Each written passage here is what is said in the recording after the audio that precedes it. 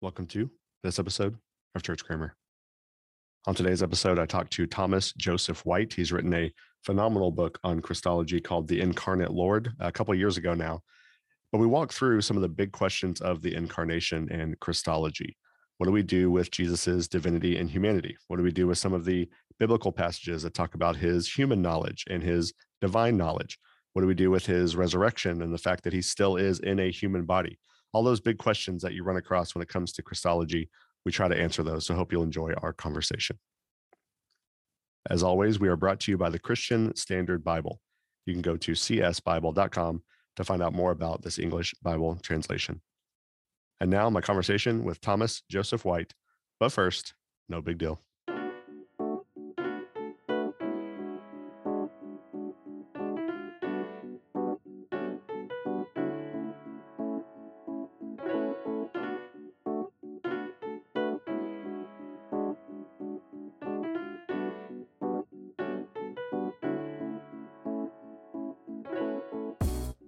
All right, Father Thomas Joseph White is here. Thank you so much for being on the podcast today. I'm so happy to be here. Thanks for asking me.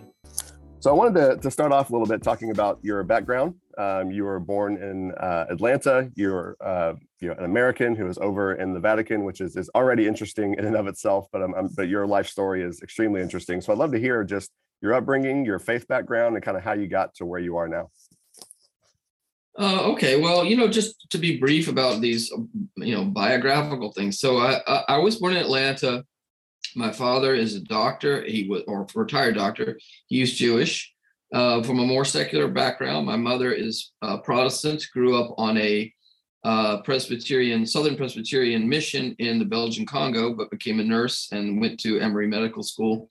They met there. So I was raised in a religious household that was non-traditional at the time, in the 70s, that my mother was Protestant, my father was Jewish. I was not baptized. I was not bar mitzvahed. Of course, Judaism passes through the mother, and my mother was not Jewish. And I was, an occasional participant at PCUSA, Protestant church, growing up, and then eventually went to boarding school in the Northeast and went to Brown University, very secular environment. And I had, very few, if any, strong religious convictions, and was not a baptized person, right? So eventually I got into philosophical questions about trying to explain what a human being is, what's the nature of human existence, was curious about those questions. And, in reading philosophy and then later reading some different religious traditions, writings, and spiritual figures, various mystical traditions, I got very interested in the idea of religious experience or discovery of an absolute. And then I eventually started reading Christian theology, thinking that was a way to explain experiences of Christian mystics. And then, what do they really believe deep down? Well, you need to read theology. And then in reading theology, I began to have a kind of experience of Christ, which seemed to resolve the question of the meaning of life, because it seemed all of a sudden that Christ was real and present to me. So I was baptized by an Episcopalian minister, and then began to have the kind of understandable questions you would in your 20s about how to be a Christian and what to believe. And I explored Catholicism pretty early on and read figures like Ratzinger, Newman, John Paul II, Balthasar, and as ancient figures like Athanasius, Augustine, John Chrysostom. Took classes on ancient Christianity because I wanted to understand Christianity in its early centuries. And then that became a properly intellectual fixation. And then I got into theology. I became Roman Catholic my senior year in college, and I ended up getting so into theology that I did an MPhil, that's to say a master's degree at Oxford, and then eventually later a doctorate in Oxford. Became a Dominican, became a theologian, that kind of thing. So theology took, as well as being a Christian. I began to believe very much in like being a theologian as my calling. And so that's basically the explanation. Okay, forgive my ignorance here, but this is it's interested me as you were saying this. So you were baptized Episcopalian and then converted to Catholicism. So did you have two baptisms in a span of about 3 years? Or how does that work? The Catholic Church recognizes the universality of baptism as long as it's administered by, the pouring of water over the head in some form, accompanied by the words of the Trinitarian words. of the baptismal formulation, our baptism in the name of the Father, Son, and Holy Spirit. So the church recognizes the validity of the baptism. What is typically done in a case like this is you're confirmed, you receive the sacrament of confirmation. You go to confession first for everything, because you go to confession for everything that's happened in your life since baptism that might constitute sin, whether serious or as we say, venial. Mm. And then you're confirmed, and you pronounce the creed. So you say, I pronounce the Nicene Creed, and I accept to interpret it in the sense in which the Roman Catholic Church understands it. I ask for the fullness of the faith to be received in the fullness of the faith, and you take communion. Yeah. Okay. That makes sense. So, another maybe kind of just Americans, evangelicals listening to this podcast, who are, interested in some of these things, when they think of a monk or a friar, they might think of, I was at a Benedictine monastery actually over the summer. You've got all these different orders, and some people might think, well, what a monk is somebody who's quiet their whole life and prays all day and doesn't do anything. But you, of course, are doing much more than that. And so what is a day in the life of a Dominican friar at the Angelicum where you are right now? Okay, well, so friars are a mixed life. That say we have some kind of local stability like Cistercians and Benedictines, but we can move from priory to priory, and we can have external activities. In fact, we often have a lot of external activities outside of our cloister. So in our life, we would get up in the morning early, pray quietly in the chapel, meditate. Dominicans can meditate during the day whenever they want, but they're normally expected to pray silently at least half an hour. Some people do much more than that. And then we have morning prayer, which is, in Psalms and readings of the Old and New Testament. And then we have Mass. And then my day begins after that, after breakfast with teaching, reading, studying, writing. So intellectual work, because the Dominican order is founded in a certain way for the propagation of the intellectual truth of Christianity, the order of preachers to preach and teach the truth. And I'm in an academic setting of the order. So that's primarily my apostolic work. And then in the afternoon, I might do pastoral work, administrative work. In the evening, in the midday and evening, we frequently have, we normally have prayers, also psalmody and so forth. And then, we eat our meals together.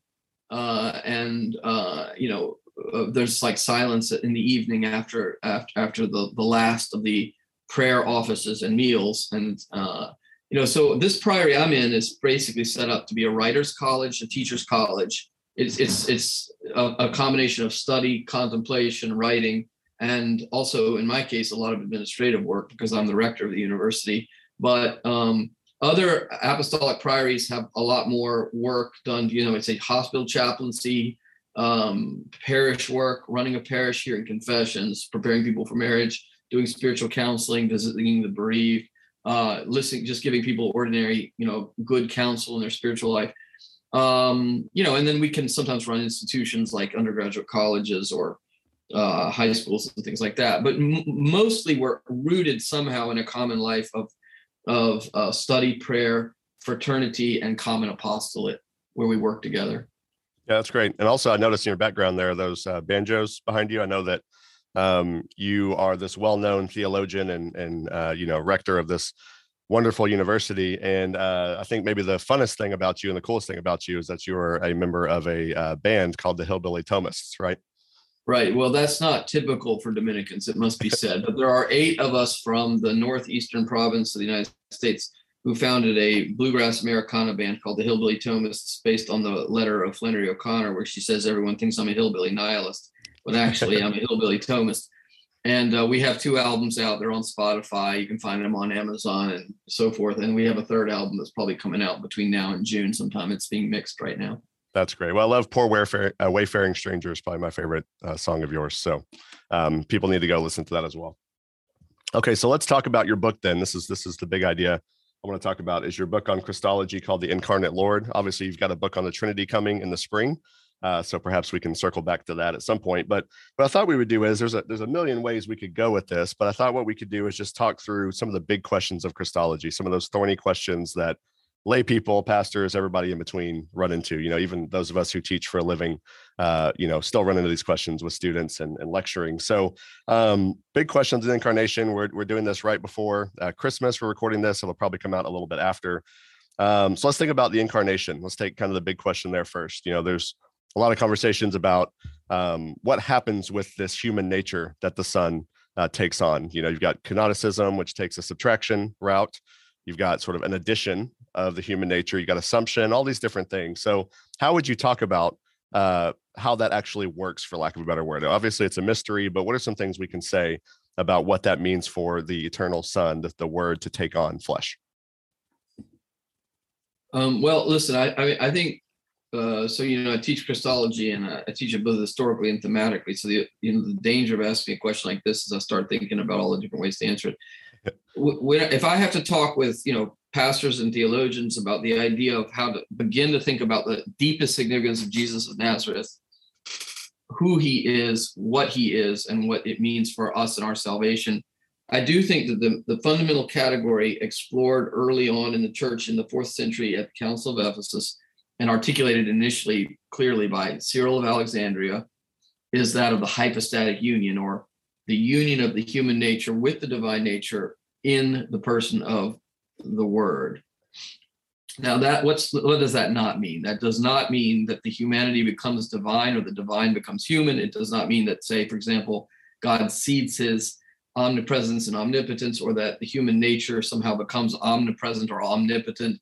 You have the lowliness of human nature, and you have the incomprehensible majesty of the deity.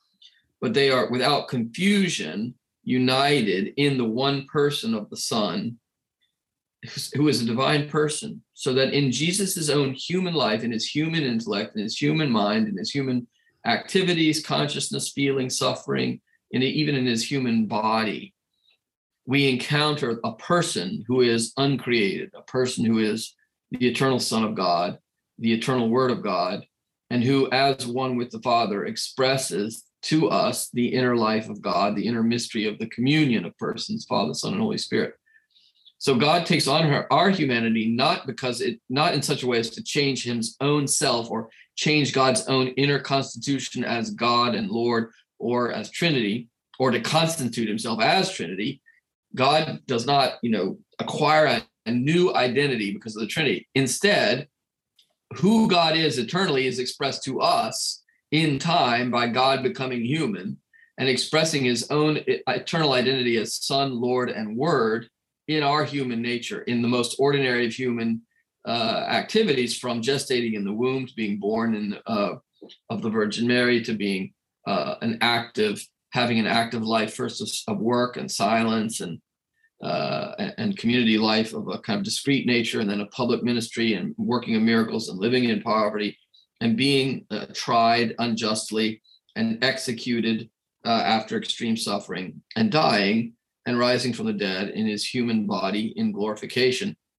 All of that is his temporal human expression of his personal identity as Son, Lord, and Word, which is an identity, you might say, from before the foundations of the world that we can only know about because the Lord has become human. He's become one of us and lived among us as a human being. So to me, hypostatic union is the controlling conception. It's the union of the human nature with the divine nature in the person of the Word. So when you look at Jesus, who are you looking at? The person. The who is the eternal Son and Word. What are you looking at as a human being? But you're also looking at a human being who is God, who is Lord. So you have two whats and one who, to sum it up very simply in the Chalcedonian formula that comes after Ephesus. Two whats and one who. But I think the question of who he is personally as the eternal Son made man, that's the controlling conception. Okay, so then when we go down the road there, you start talking about kenoticism, talking about adding the nature. You start talking about these sort of metaphysical, theological things. And so what are some of the problems with talking about kenoticism, that he has divested himself of certain divine attributes, or that he's put them on the shelf for a while so that he can be truly human, etc.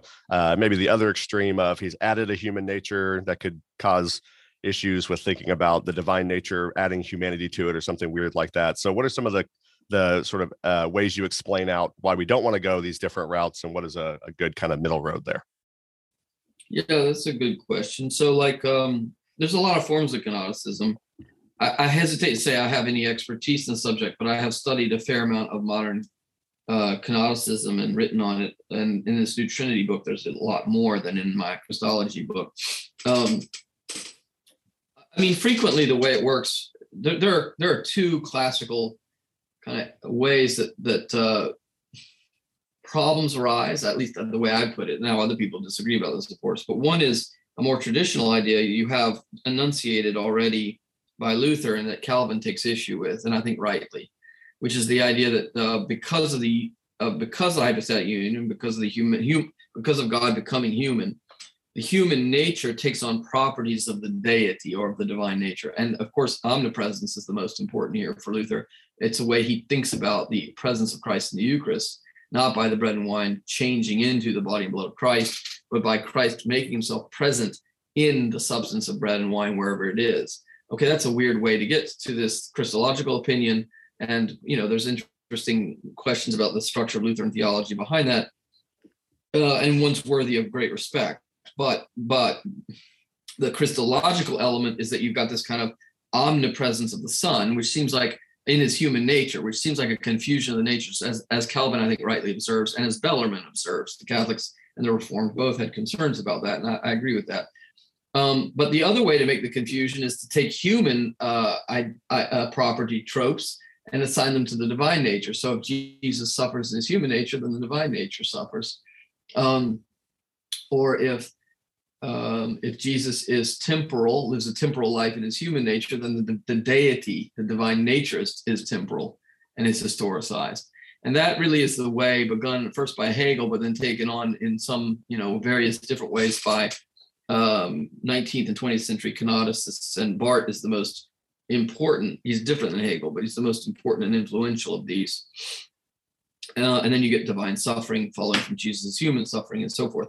Now, I think both these options, what you're talking about is a kind of an idea that you have to have property transference of one nature to another if there's really an incarnation. And then there's, people who then come after each of these opinions and say, wait, we don't want to have mixing or transference of one nature to the other. So we need to mitigate one nature in order to make room for the other. So the classical way of doing that was kind of the Apollinarian way, where you say, he can't be fully human if he's really divine. He can't have a human soul. The human soul would compete with the deity. So he can't be completely human. You've got to have a truncated humanity to have a complete divinity. But today, the opposite can happen, where people say he's got to have a kenotic divinity in order to have a full humanity. Like if he were really omnipotent, it would overwhelm the humanity. The humanity would be omnipotent. He's got to seed the omnipotence or the omniscience or the sort of properties that are characteristic of him as God in order to be truly human. And that's a false, I think, rivalry and opposition. And there's a lot of philosophical problems that can arise that give rise. Well, sometimes those problems arise because of mistaken philosophical conceptions that see God's omnipresence in the world and human autonomy as being in somehow competition with one another. As if, for example, God's omnipresence to us as creatures and our human freedom are in opposition to one another. And therefore, for example, Christ being most maximally kind of a place where God is present in a new and importantly different way.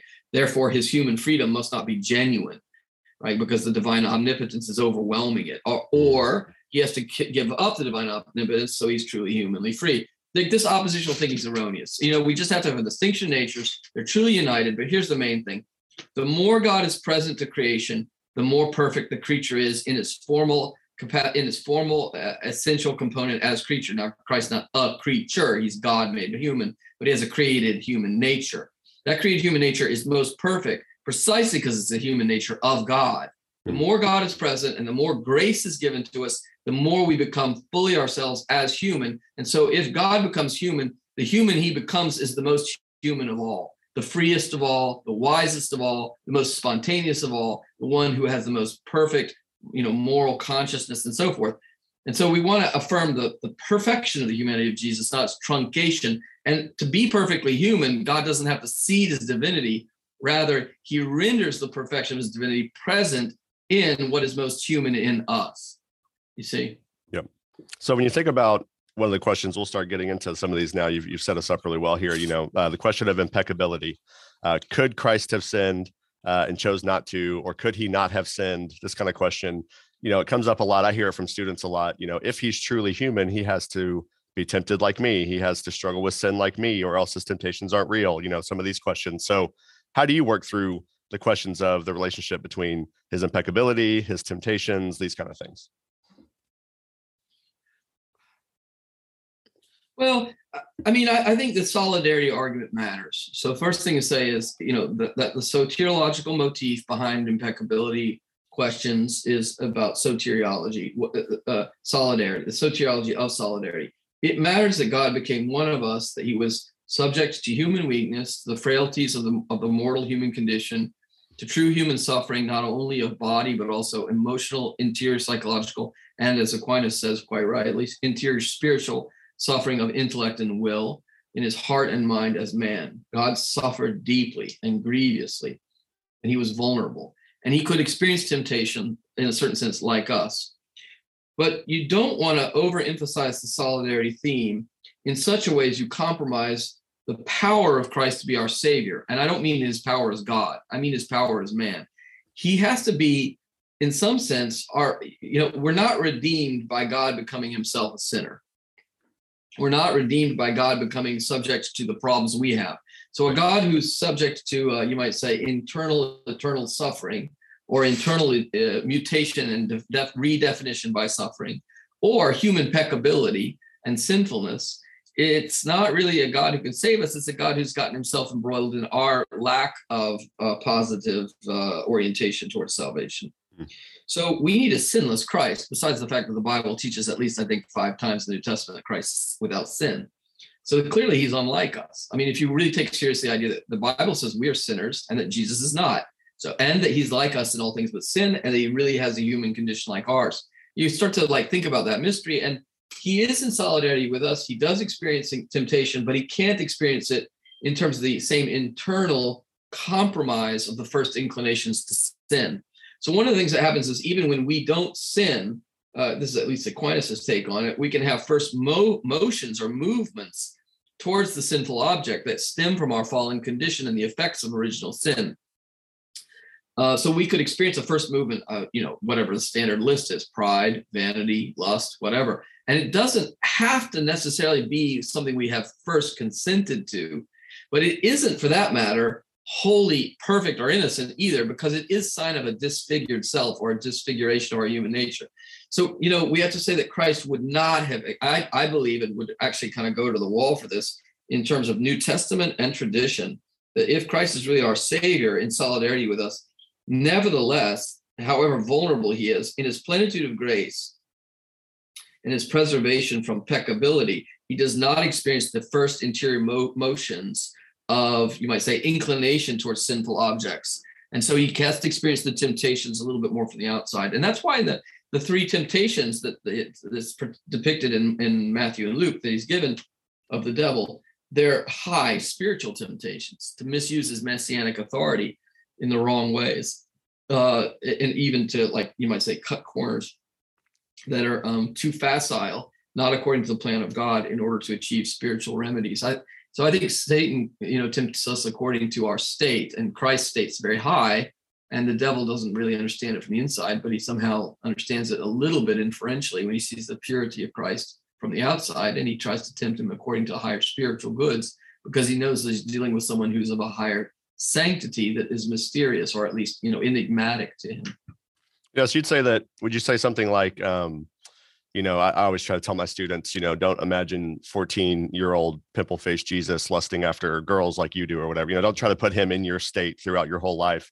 That the temptations are more external, more spiritual, kind of as you say there. So would you say that's kind of fair, that the temptations are primarily external, not internal? Yeah, and to the extent that they're internal, they have to come through him, really scrutinizing options that don't compromise his moral integrity. Yeah, one of the problems is just we cannot project our psychology onto Jesus, because our psychology, as we know, is a mess. It's a consequential sin. So, Jesus transcends our psychology, and that's more than just a kind of metaphysical issue in the way you're saying, which is a very important point about Jesus' purity. it's also for our spiritual life. Like when we're in our psychology, we're not particularly close to Jesus. And that's maybe too simplistic a thing to say. What I mean is, I don't mean that we can't offer our psychological brokenness to Christ, but I mean, it's not like as we go, I should not reason thus. The more I enter into the wounds, weaknesses, and dysfunctionality of my own psychology, the more I'm becoming closer to Christ precisely insofar as he shares in these attributes himself. I think he transcends them. And we have to learn to like walk with him, learn to live with him and his grace to kind of transcending those elements of ourselves. Yeah, that's good.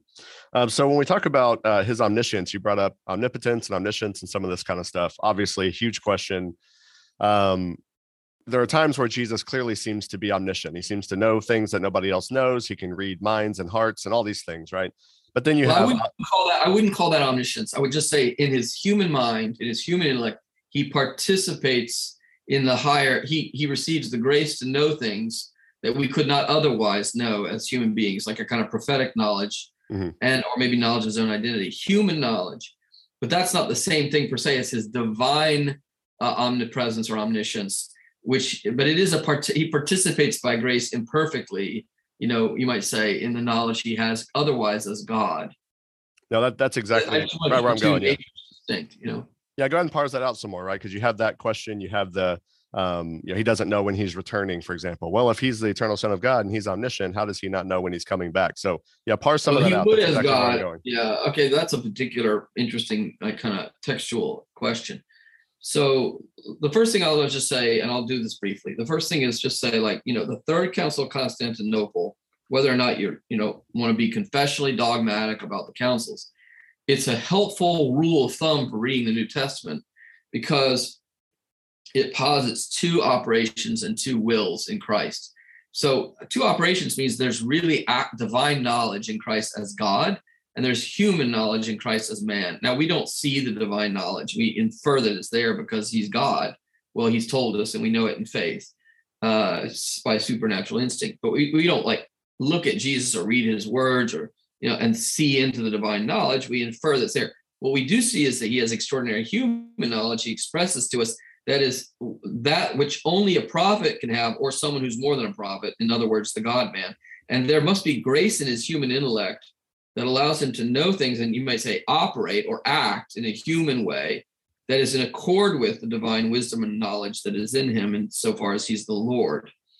So I just want to make those distinctions because I think what we're often, when we engage with Jesus' extraordinary human knowledge of the Father, of his own identity, of the sending of the Spirit, of the meaning of his crucifixion, of the founding of the church, of the meaning of the sacraments, of the prophetic foreshadowings of things to come and so forth, we are engaging with Christ in his human mind and heart as illumined.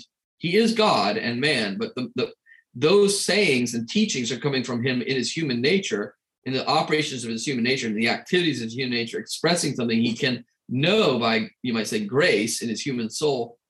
And that's given to him insofar as he's the God-man, and he needs to communicate to us in a human way the things that are known to him as Lord with the Father and the Holy Spirit, that he wants to communicate to us in a human way. When you get to questions like Christ's ignorance, sometimes ignorance of fact is something you didn't see, who touched me? And it may be didactic, but maybe not. But when you talk about something important like not knowing the last day, that's an interesting case where he says in one place, the Son of Man, not even the Son of Man knows, but only the Father. Actually, in Acts 1, the apostles also ask him, Lord, is this the time when you will reestablish your kingdom? And he says, it is not given to me to reveal the times and places in which the Father will bring all things to conclusion. But you will have to kind of basically go through history and experience the final end times as God wants you to. So he suggests that he knows things he's not been sent to reveal. And so the one classical way of reading this, which goes back to Pope Gregory the Great, who was also, a theologian of some profundity in the 6th century, is to say that Jesus, the things he claims not to know, he reveals elsewhere as things that he has not been sent to reveal. And then the way you work this out is what we could call his habitual prophetic knowledge, meaning just like I can have the habit of playing violin concertos, but I'm not always playing the violin. And maybe I just stopped playing the violin at some point in my life, even though I could always play it. So Christ could habitually know those things which he needed to know for the sake of his mission, but he only actuates that human capacity to be prophetic in those times and places that it's given to him to reveal to us what we need to know for our salvation. So habitually, in his habitual capacity, perhaps he could avert to knowledge of the end times and think about it, but he's not moved inwardly by the Holy Spirit to actuate that knowledge and to turn toward it. So this is an interesting question with the risen Christ now. I mean, can today, if I pray to Jesus in English and I'm talking to him about something that I'm concerned about, say I'm a nuclear physicist, should I get involved in producing nuclear weapons? Can Christ in glory now, as God, he can understand me, but as man, can he understand that? Can he understand English? Does he know about nuclear physics? Well, see, if you have the plenitude of habitual prophecy, even though he didn't think about English or know physics, think about physics then, he can in his glory now actuate that habit, and he can understand us perfectly well, not only as God, but also as man. And so I think that this question of like what he chose, what is meant to actuate in a given time, that's very important. Yeah. So it's, he obviously has, you might say, access to omniscience, to divine knowledge, but that's not part of his human vocation or a reason for him to engage those things in his human vocation. Is that maybe a way to summarize that? Yeah, I mean, and a simple way to say this, he revealed to us as in his human life, human teachings, he revealed to us those things that we need to know for our salvation. And I think he was moved to think about and know in extraordinary ways those things that he needed to know and think about for our salvation. So if it's in the New Testament, we probably need to know about it. And if it's not in the New Testament, I guess we didn't need to know about it. And we don't need to posit that he was thinking about it. Right. Yeah, that's good. Okay. So another related question that is a debate is the beatific vision. Does he have the beatific vision from birth? Is it something he develops later? His sort of, does he have full knowledge of God? Does he see God fully? Does he see him as we will one day, et cetera? So you argue that he does have the beatific vision. So maybe talk through a little bit of what that is and why that's important to think about. Yeah, well, what I don't mean by the beatific vision is that he's in heaven while he's on earth. That's not really what it means. What it means is that he doesn't live in faith as we do. We do know things that are very important by supernatural faith. We know Jesus is Christ, is God, is Lord.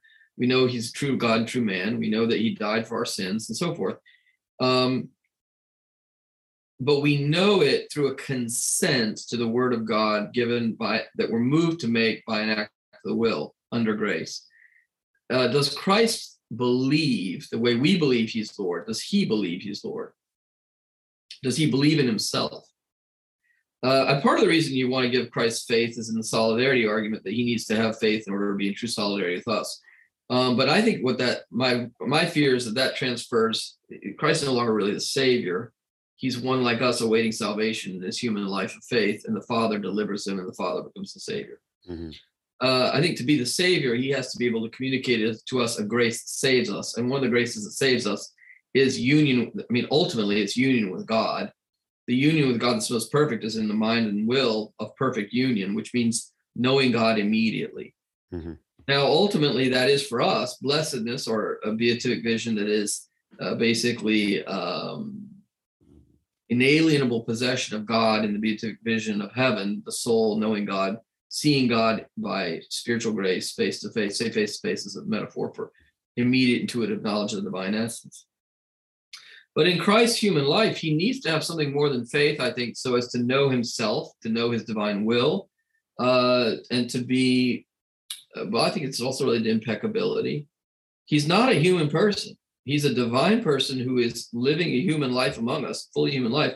And in his human soul and his human mind and heart, he needs to know who he is. Mm-hmm. Now, he can just believe that he's the Son of God. But I mean, we're talking about a divine person living a human life among us. There's not a human person there. It's a kind of weird to say there's two persons in Christ. And classically, of course, that's the Nestorian heresy. We want to claim that there's one personal subject living out a human life among us. This personal subject is the eternal word. So if he's humanly aware of who he is, it seems he needs to have something more than just faith, I think. He needs to have, at least it's highly fitting to affirm, if not necessary to affirm, that he has this perfect knowledge. Now, it doesn't mean that he's in ecstasy or that he can't suffer. Christ So Thomas Aquinas argues there's a special dispensation, dispensatio is the word he uses in Latin, of Christ in his human life in this world where he's subject to all the normal, as it were, volatilities of suffering and pain, including even intellectual and moral suffering of the mind and heart, the intellect and the heart and the will in the midst of human existence, even as he also has this kind of immediate knowledge of who God is and knows the Father without fail, knows himself as the eternal Son, and knows the Holy Spirit. And I think there are good biblical passages to defend this view as the biblical view, that Christ knows who he is, knows where he came from, knows why he's in the world,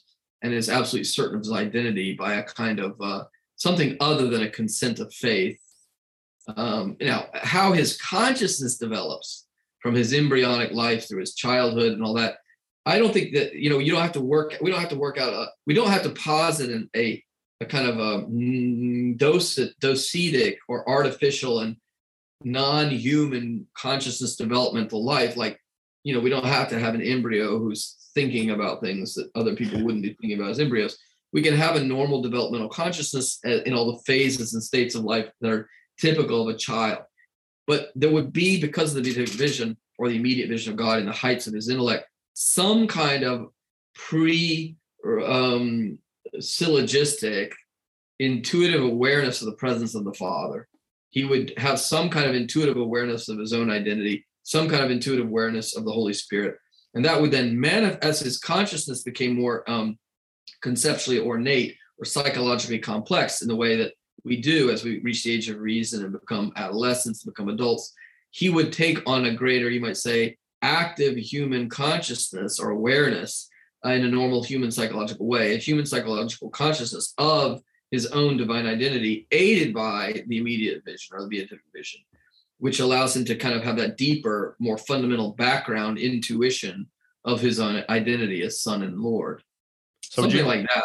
Would you do anything with, Luke chapter 2, I have to be in my Father's house, him wowing the teachers, these kind of things? Like, is that something of a kernel of that idea? Well, okay. So you have both when the child who's like whatever, 10 or 12 years old, who goes missing and then is found. He seems both to know the Father as his Father. And by the way, he's absent 3 days. It clearly is a prophetic symbolism of the death. Yeah. And it's a Marian preparation, preparing the Virgin Mary for the death of Christ, right? So there's a kind of, it seems like he already knows about, it may be possible to read it as not just Luke is saying this foreshadows the passion, but Jesus, the young child, is already educating her to the reality of the passion, which was already predicted with the prophecy to Simeon just before when he was a baby. So it seems like he may be aware of the passion. He's definitely aware of the Father. And that's like an extraordinary awareness there, even in you might say, a young adolescent Christ. Now, it also says he went down to Nazareth and he was subject to them, and he grew in wisdom and holiness. Yep. And I think the growth there is a kind of normal human, Aquinas thinks it's a normal human acquisition of knowledge. There was acquired human knowledge. He's not just learning how to do carpentry by infused prophecy. He has a living human mind. And I don't think he became more holy, but I think he expressed his own holiness as the God-man, and in his perfection of grace, he expressed it in more perfect ways by living out the holiness in more active ways as he began his ministry. Yeah, that's helpful. So when we think of the resurrections, we talked a little bit about this, man in heaven, or this man who is still he's still hypostatic union, still there, by all accounts, going to be there. The glorified humanity of Christ endures forever. So why is it important for us to affirm that? What are some of the kind of obvious things you would say that, okay, it's good for him to, or proper for him to keep his human nature for eternity and not just sort of abandon it once he's done all the suffering stuff? We know it in faith because the person we know in faith is Jesus Christ, the Lord, who is both God and human. We don't just pray to Jesus as God who became human and ceased to be human, or as a man who was somehow divinized, and even worse, a man who became God and then ceased being human. Those are all incoherent narratives. to really pray to Jesus in a personal way as Lord and Savior is to pray to one who is both truly God and truly human. The second thing is that reveals to us something about the intentions of God and who God is.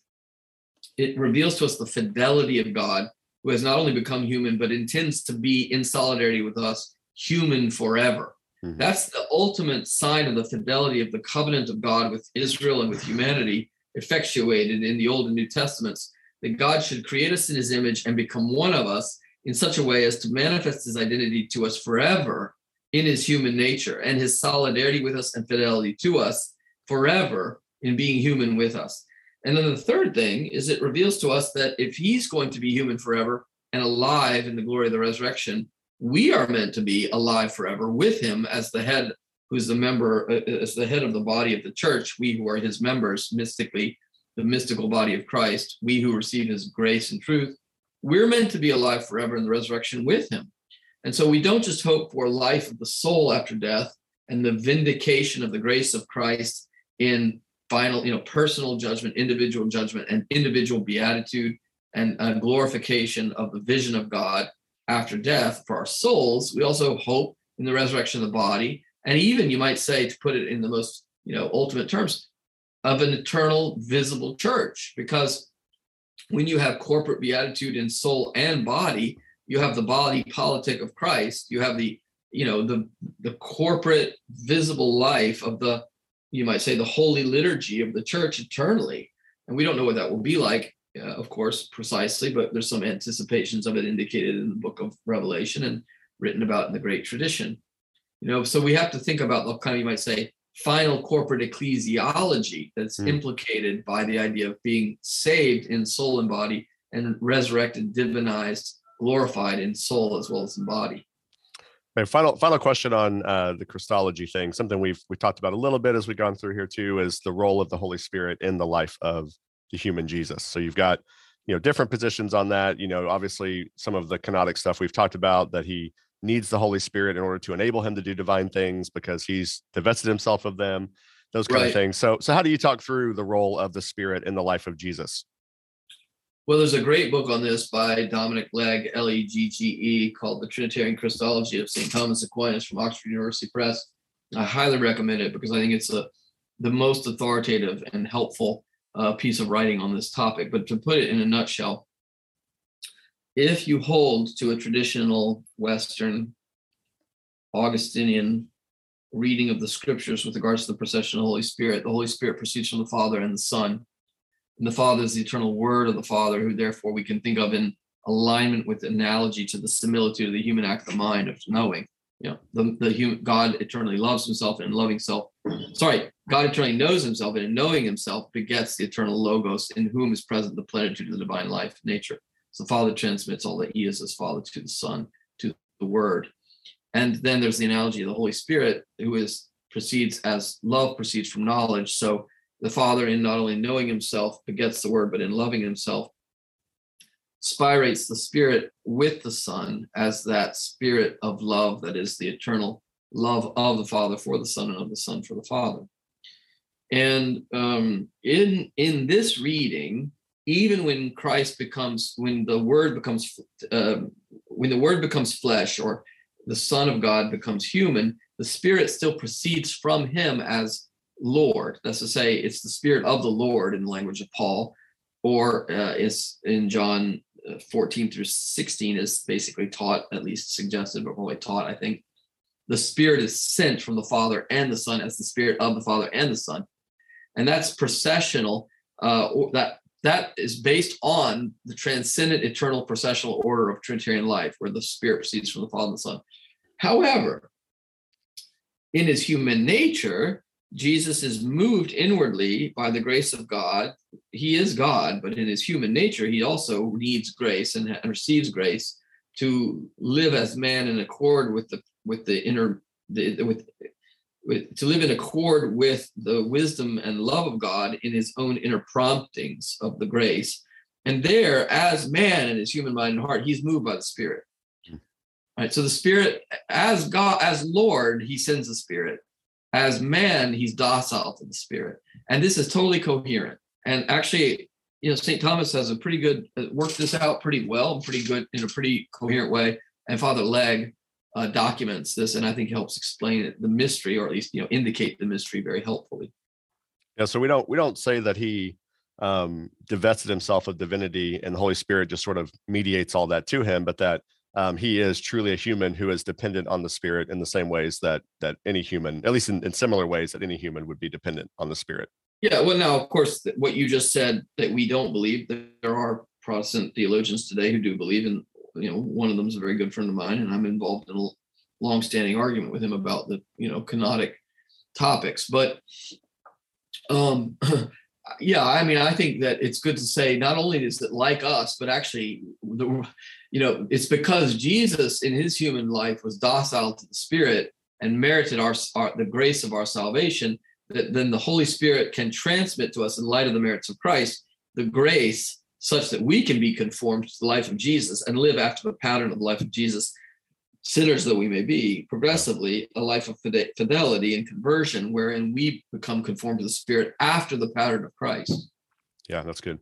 Okay, final question, and then I know we need to get going pretty quickly, but Aquinas is becoming, popular in Protestant circles. Once again, there's been books on it, Aquinas among the Protestants, and like I mentioned to you before, a lot of us Protestants are enjoying reading him and some of the Thomist tradition. I know you've been involved in some of these conversations of Reformed Thomism and Protestant reception. So what are some of your thoughts on that? I think, I'm guessing you wouldn't say that Aquinas is more of a proto-Protestant than he is a Catholic, of course, but how would you think through some of those things in terms of how Protestants are receiving him and what good is happening there? Well, I guess I have three thoughts. I mean, the first is, and I say this with great respect and admiration from, the Protestant intellectual tradition, the Reformed intellectual tradition. When you look at modern and contemporary Protestant thought, if you're trying to go deep, you have to figure out, where are your real options? Obviously, you've got the older, sources if you're reading Luther, Calvin. And then you've got maybe the scholastic traditions and the other sort of major figures in those traditions in the pre-19th, 20th century context. But when you get to the modern context, a lot of this stuff, basically you have Karl Barth, obviously, you have figures who are in some way in his ambit, like Jungel, Moltmann, Pannenberg in a different way. But when you're looking for major inspiration in modern dogmatics that isn't based on the Reformed scholastic traditions, if you acquire dissatisfaction with Barth for whatever reason, you need to find extremely sophisticated theology that is doing something else. And when you look at the Thomistic tradition, what you find is very classical sources rooted in scripture and patristics that has a high medieval pedigree where there's the scholastic sophistication, but there's also still a sense of mystery. It's not rationalistic. Mm-hmm. It's responsible analysis of mystery for the church, the life of church teaching and preaching, for personal contemplation and the pursuit of union with God and holiness. And then you find there's this entire tradition of commentatorial reflection on Thomism, dogmatic, moral, and spiritual that goes all right up to last week, because there's just so much written. So you have a viable tradition intellectually for how to be a modern Christian intellectual, rooted in ancient sources with a very refined medieval pedigree that's articulated in a living tradition. It's very hard to find something else like that. So that's the first thing. I mean, I think it's normal to gravitate towards Aquinas for any serious thinking person. Plus, he's a serious philosopher. I mean, you tell people who don't even believe in God and they're like, just philosophers in the academy, that you are a certain kind of expertise on Aquinas, they definitely respect that, and you can hold your head up. And that's a good sign that there's a certain universality of engagement that's made possible by the Thomistic tradition. The second thing I'd say is there are certain senses in which no Protestants can be harmed by reading Aquinas. First of all, a lot of it was assimilated into the Reformed scholastic tradition, or there's kind of a conversation with it going on in the Reformed scholastic tradition. Sometimes there's just very strong overlap. He may be a more sophisticated version of it than you sometimes find in the Protestant successors. I mean, that's true too. If you're talking about Catholics who write about Aquinas are often less satisfying to read than Aquinas. So, I think, there's a lot of commonalities. And there's a lot of areas where I think you can study Aquinas without immediately having to broach the deepest controversies of Reformed Roman dialogue, or if you like, Reformed Roman contrast. First stage, you can study the Trinitarian theology of Aquinas and be perfectly at home with it, because it's very like something you could find in some Reformed and even Lutheran traditions that are scholastic. Mm-hmm. However, I will say this is a third idea. I mean, it is dangerous in some sense for Protestants to read Aquinas. Now, it's just dangerous to be a human being, because it could lead you anywhere to study and think for yourself, but it could even lead you to become Roman Catholic. And I say that playfully, but I also say it like kind of is a serious point, in the sense that, like, you go something that seemingly is benign as the Trinitarian theology. I mean, there are the councils behind that. So there's this idea of a common universal vocabulary, of commitments to norms of discourse among theologians, where there's ground rules based on like the Fourth Lateran Council, or, the teachings of Nicaea. And we were talking in Christology about Ephesus, Chalcedon, Third Constantinople, and Aquinas just takes those things as normative. Yeah. And so if you start to believe that he might have a good explanation of the Eucharist, and therefore the Council of Trent has a good explanation of the Eucharist, then you could, you could start to worry the Council of Trent might even be less easy to dismiss about things like, justification, and then the ground starts to shake. So, look, I think it's normal to think that could happen to people. And if enough Protestants read Aquinas, well, that does happen to some people. It will happen to some people, and some of them will spend the Tiber. But I think that's, look, you can become a Catholic reading Barth or Calvin if you start to think that dogmas matter. And then you say, well, wait a minute, who still believes in dogmas? I think I might become Catholic because I'm starting to believe in dogmas. That happens all the time. I meet people like that happens to all the time. So I don't know. If you ask me, like, is it really, is he like under strict ownership of the Catholic Church? I mean, is Barth are Calvin or Barth under strict ownership of the Protestants, or can I read them? It seems like I can, and I can like engage with them. So I think it works the other way too. Is there a single Protestant theologian that you read that you say, if there's one Protestant theologian that could make me swim back across the Tiber the other way, who's your favorite? Who's the one that you respect and like the most? Protestant theologians who've been, for myself, I've had a lifelong interest in Karl Barth's thought. There are many things about Barth that frustrate me, but there are also intriguing ways he tries to articulate the meaning of Christian identity in the modern world that I find intriguing. I won't be as mischievous as to say that my favorite Protestant thinker is Hans Urs von Balthasar. I think that C.S. Lewis is probably the modern apologist we can learn the most from, even if he's not the great theologian that Karl Barth is. I think his way of speaking and communicating is unparalleledly clear and very, very important. I've always admired Calvin. I mean, I disagree with Calvin in so many ways, but I think in terms of articulating the essential spirit and form of Protestantism, this is very controversial, of course. In terms of the pure idea of Protestantism, I've always preferred him to Luther as a better articulator of what I take to be the norm, and you might say the inner rule of Protestant thinking. That's just my point of view. And, other people are much more, even Catholics in ecumenism prefer Luther to Calvin sometimes, but some people prefer Calvin to Luther, both in Catholic ecumenists and Protestants. And I've always thought that Calvin's Institutes of Christian Religion is the most masterful synthesis of Protestant theology in terms of a genius of communication. Even if there's just elements of it I just forcefully disagree with, I just have a great respect for the intellectual monument that is the Institutes of the Christian Religion. Yeah, that's good. All right, well, thank you. I know you got to go. Thank you so much for taking some time to talk through this. I could have done this for 2 more hours with much more questions, so maybe I'll try to rope you back into round 2 at some point. Well, I'd be happy to do that maybe once the Trinity book comes out soon. And, I'm really honored to talk to you. And, we're Protestants and Catholics, servants of Christ, and we seek the truth together. And I'm really happy to be here today and talk to you. Appreciate that. Thank you.